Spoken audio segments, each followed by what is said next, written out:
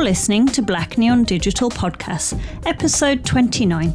Jessica Michaud, from Suzy Menkes assistant to global fashion guru.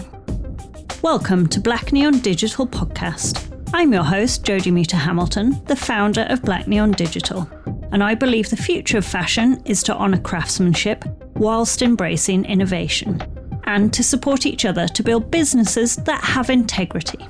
Jessica is editor-at-large of the biannual fashion bible Odda magazine, SVP Industry Relations for Launch Metrics, writer at L'Officiel Paris, Vogue Japan, and has ignited digital fashion journalism with her 60-second fashion reviews on Instagram and her Fashion Your Seatbelt podcast. In our short and sweet interview, Jessica and I discuss what it's like to work with Suzy Menkes for 16 years, the pace of fashion from 60-second fashion show reviews to collectible fashion publications, how data can support sustainability, if we will still travel around the world to see fashion shows in the future, and how Jessica's love of horse riding keeps her grounded. Okay, amazing. We've finally got together, which is great. I've kind of been aware of your career and your periphery for a bit of time when I started investigating into Launch Metrics as a company. I just want to know a bit more about Jessica. I want to know about your kind of upbringing, you know, what brought you to fashion and kind of your entry into fashion, really. Okay. Well, the long and short of it is, well, it'll end up probably being long, this answer. I grew up in California, born and raised California girl in San Francisco. You know, pretty typical upbringing with my brother and sister. And then when I was 18, I decided to take I guess you call it a gap year between high school and college, and I, with the Rotary Club, moved to Milan and lived in Milan for like a year, learned Italian, and every day my mother would pray that I would never meet an Italian man and fall in love and never come back to the United States, and that did not happen. She was so thrilled, and I came back and I went to San Francisco State and ended up meeting who would be my future husband, who was French, and so for 3 years we corresponded as I got my degree in political science, because I actually wanted to go into political science. And then I came to France to get married at 23. I sent out one CV to the International Herald Tribune because I was getting married and I was graduating from college. And I was like, I will deal with all of that later. And I sent out one, and they called me up, I interviewed, and they hired me on the spot. And so, so that was, completely so much luck, ignorance is bliss. I had no idea how fortunate I was. And that's where I first met Suzy Menkes and applied to be her assistant. I had no interest in fashion, didn't know anything about fashion, didn't know who Suzy Menkes was at the time. And perhaps wouldn't have had the tenacity to kind of actually apply at that point. I know, exactly, right? And so stayed with Suzy for 16 years, moving from being her assistant to a fashion editor and writer, and being trained by her basically in the skills of being a fashion critic. And then eventually, before I left, I was, for a few years, I was the online style editor, basically growing with the company as the company embraced the web, online, and then as I was leaving the last couple of years, social media, as that was starting to explode. So it was extraordinary. Why do you think that, so you didn't have a fashion background at that time, why do you think that she chose you with no fashion background when I'm sure there was lots of other people applying for that role with a fashion background? I think it was more this idea that I was gonna be there to focus on her and be her assistant, because that was the original role, and I wasn't interested in fashion, and so it wasn't like a stepping stone to something else. It was really in service to helping her, and I really enjoyed that. And in exchange for that, I got the best fashion education a woman could dream for, and they were paying me as I was getting it. So I think it was more this idea that there wasn't any ulterior motive of making in fashion one day. It was really much more about doing the job of being an assistant. And how was it? How was that? She was amazing. I learned so much from her. I learned about, speaking your truth, integrity, that your word, once you, lose your integrity, that's it. Your word is your bond, and, standing up for yourself. And I also really loved how she would celebrate young designers in her pages, because her pages were so powerful. When she would talk about a designer, if a fashion critique was a negative, it could really affect the bottom line, the sales of the clothing for that season. And if she highlighted a young designer, that could launch someone's career. And so she had a lot of power to wield, but she always, was very truthful, really. There was no ulterior motive. She didn't bend to advertisers. She... or gifts. Yeah, or gifts. Yeah, no gifts whatsoever. I mean, when you see that compared to some of the other editors out there, she would only accept flowers and chocolates. Everything else, she would return if it was a bigger item. If it was smaller, every Christmas she would have me divvy it all up between all of the support staff and interns. So they would always get these amazing little, perfumes and lipsticks and whatever. So, yeah, incredibly generous throughout her entire career, for sure. And so that was 16 years. Yeah. So at what point did you think I need to leave now? Well, I think for me it was having Now Fashion kind of come knocking and make me an offer I couldn't refuse. So Now Fashion at the time was going head to head with Style.com. It was the online. It was the first online website that was putting up fashion images in real time as the show was happening. Style.com wasn't able to do that. Vogue couldn't do that. So it was really cutting edge technology, this algorithm that the company had come up with. And they wanted to have editorial content, fashion reviews at the same speed as the fashion show. So I would be going to 6 to 8 shows a day and was getting reviews up within 3 hours after show. But that was the training of Suzy. Suzy was always on the deadline. I mean, she was internet savvy before there was an internet. We were turning things around in 24 hours. So to do that at Now Fashion was, continuing that kind of same path. And so it was great to be at Now Fashion for 3 years and then moved on from there because I wanted to have something that was more substantial in the sense that something that lasted longer, and that's why I decided to go to Antidote, which is a biannual, and be the editor-in-chief of Antidote magazine. So that's a conscious decision about timing and kind of like the speed of things. Mm-hmm. So why do you think it was, and still is, to be honest, quite mega important actually to get everything online super fast, send all those press images?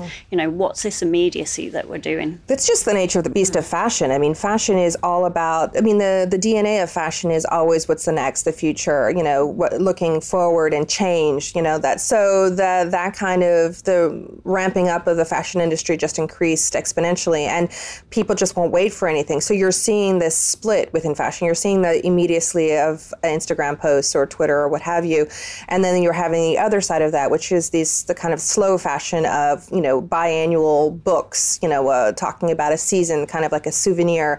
And so I really like that, working on those two sides, working in the immediacy and something really fresh and new and of the moment, and then having also something that's more reflective, something that you can hold on to and longer and you can absorb and process. I like both of those aspects. Could you give us an example of each that you've seen in the past 6 months? Because I know you've been literally around the world in the past 6 months, that you could pick out of a great example of the kind of quick and slow? Well, the quick and slow, I can give you an example of my life. So the quick is moving my fashion criticism online, so doing 60-second fashion reviews on Instagram.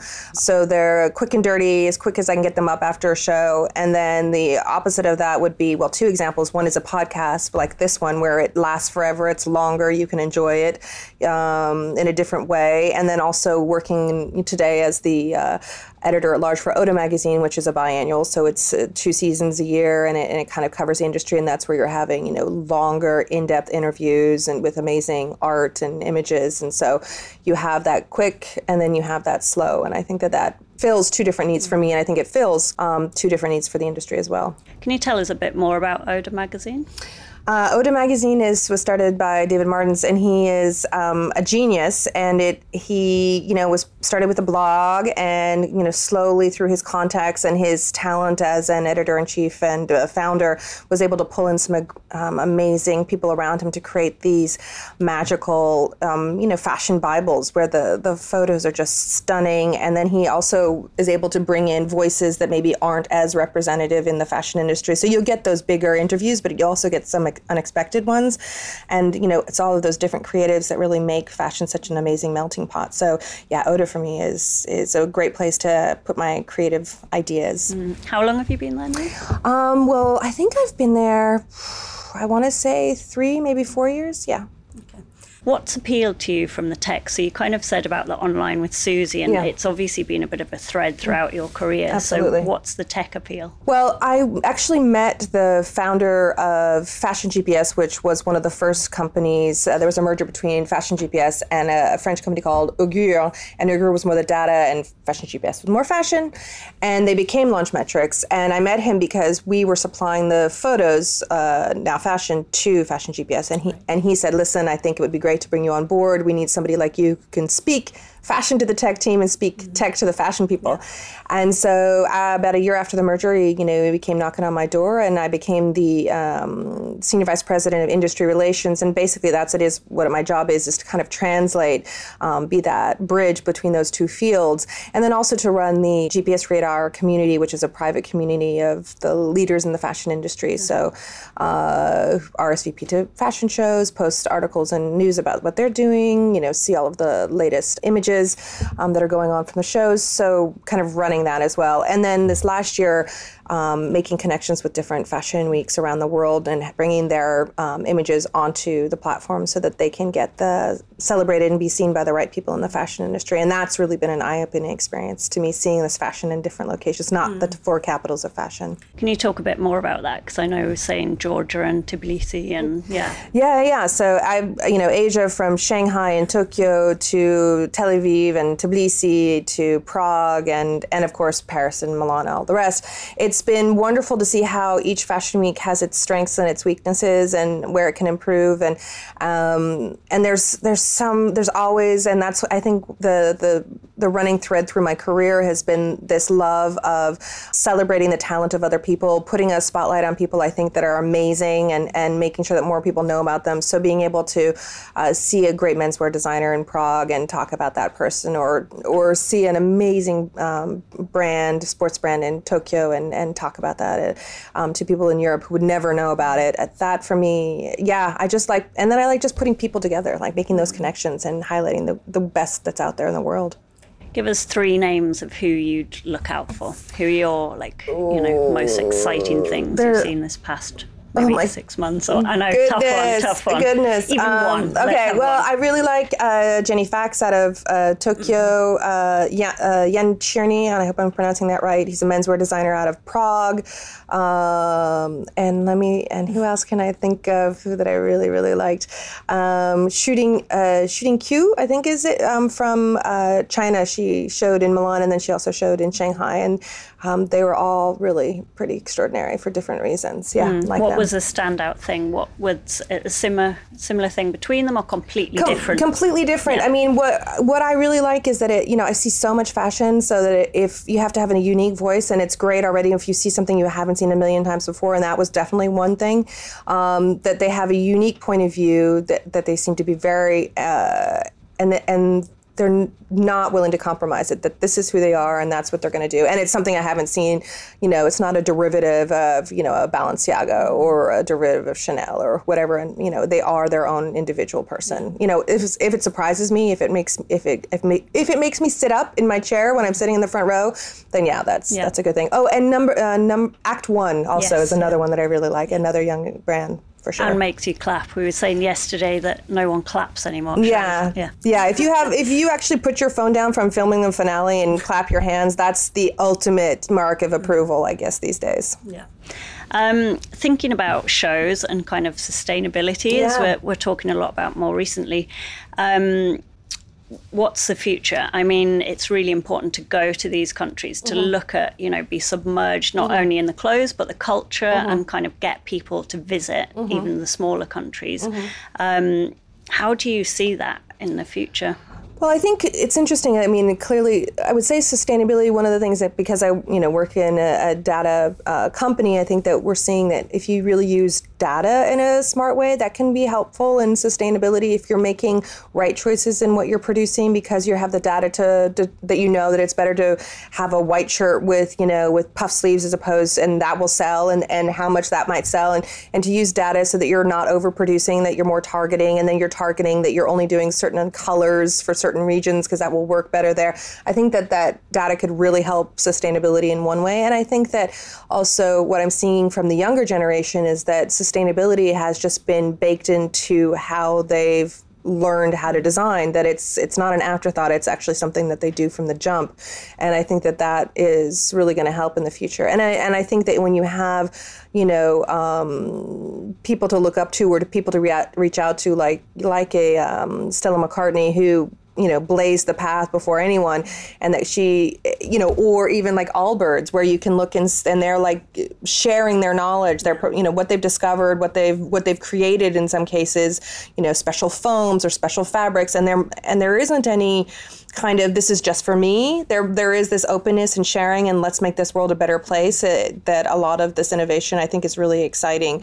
That there is that overarching desire to make everything more sustainable, make everything more eco-friendly, and that when we find something that works better and is less harmful to the world, then we want to share that with others. And I think that's a really great message. I just wish it had happened sooner than it is. Yeah. Do you think we'll still be flying around visiting shows? That's a tough one. There is, and I've said this a number of times, there is really nothing like being in the room, feeling the energy of the room at a show, seeing the reaction of the audience, feeling the reaction of the audience, seeing how the clothing moves. There's nothing like that. Again, maybe it's not the most environmentally friendly thing, but for example, Shanghai Fashion Week and Tokyo Fashion Week teamed up, so they flew me out to Shanghai. I stayed there, did Shanghai, and then I did Tokyo, so there wasn't a back and forth as much. So if there's a way where we can talk to each other and connected, so that there wasn't I wasn't flying halfway across the world, with a 2-day interval. So that idea of maybe making those smarter decisions, is it combining and doing, really packed everything in one place at one time? I don't know if that works, because there is something about being in the place. But if you can back-to-back things, that might be more helpful. Yeah, that seems to make sense. Communicate a bit better with each other. Exactly. Just thinking about, so we're here sat in Barcelona, and we've talked about you've travelled a lot. This is your last trip, hopefully, for the year, and you go back to Paris, which is where you live. And you've lived there for 20 years. 20 years. So I know you're a keen horse rider. I am. So can we just talk a bit about why you live out of Paris and the horses and all that kind of stuff? Why is that important to you? Well, California girl, I had a backyard, and I couldn't imagine. I was like a tiger in a cage when I first moved to Paris and was living in a little apartment. So as soon as I could, I moved out of the city. And I loved horseback riding when I was a kid, and when I had children, I really wanted them to have horses and animals and all of that. I think it really is a great way to learn responsibility and building that relationship with an animal. I think it's really important. It's one of those first connections that you have. And when I ride, and when I know when they ride, what it is it's a great way. You cannot think about something else when you're riding. You have to be completely present. So it's a great way for me to clear my mind and be in the moment in a way that's very hard for me when I have literally my phone attached to my hand at all times when I'm not on a horse, because I have to hold the reins. And, so there's me in the morning. I'll get up in the morning and I'll go out from my front door, and I have a field across from my house, and I'll, feed the horses their grain and their hay, and then I'll come in, I'll put my nice shoes on, and then I'll go to the Chanel Couture show. So it's it actually grounds you quite a lot to have that part of my life there. Yeah. Yeah, it's fantastic. Yeah, it's wonderful. I'm very, very lucky. I think there is a film in this. Your personal style, actually, everyone knows you for your hair, particularly as well, and kind of like you're always very just well put together, and even today, your fantastic jewelry and your vintage ring, and everything's just so beautiful. Can you just describe how you came into that and understood your own style from watching so many other things around you that are fashion based? How do you get your own essence, your own style? Well, I mean, I've always been somebody who's kind of been an understated dresser. The hair came out of necessity because I had three kids back to back. They were small, and I was working in fashion, and I needed something that was quick to do. And I hated putting my hair up in a bun. My husband hated having my hair up.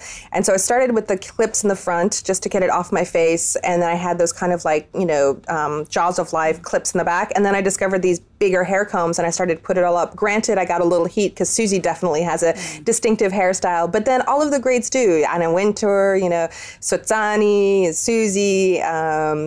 So I figured, and then it also was great because at this point, people know me so well, I can walk in without an invitation to the shows because they see the hair. So, and nobody can use my ticket or say that they're me because, people know the hair. Yeah. The people know the hair more than they know me, maybe. I think actually what's important with what we talked about off air was actually building relationships with the people at every level. Oh, so yeah, like absolutely. You walk in the show, but you know the security guard. I do. Kind of, and that's been really prevalent through your career, that you maintain those relationships. Well, I mean, I really believe that, and this is what I learned with Suzy as well, that you never want to be a diva. I mean, everybody's a human. You never know what's going on in their life. And I've had, people who what we would call a cravate rouge, so like the people who check you in the original, early in their career are now like heads of PR agencies, and they remember, some have said to me, I remember you one of the only ones that was nice to me when I was a quote unquote nobody. And I just think that's, sad, and I'm happy I did that. But I just think that, be kind. I mean, it doesn't cost you anything to be kind to anybody. And I absolutely would say to anybody who wants to work in any industry is that networking is key for anything. And today it's so easy to network in a way that wasn't the case when I was coming up. You really got to maintain those relationships, for sure. What's your...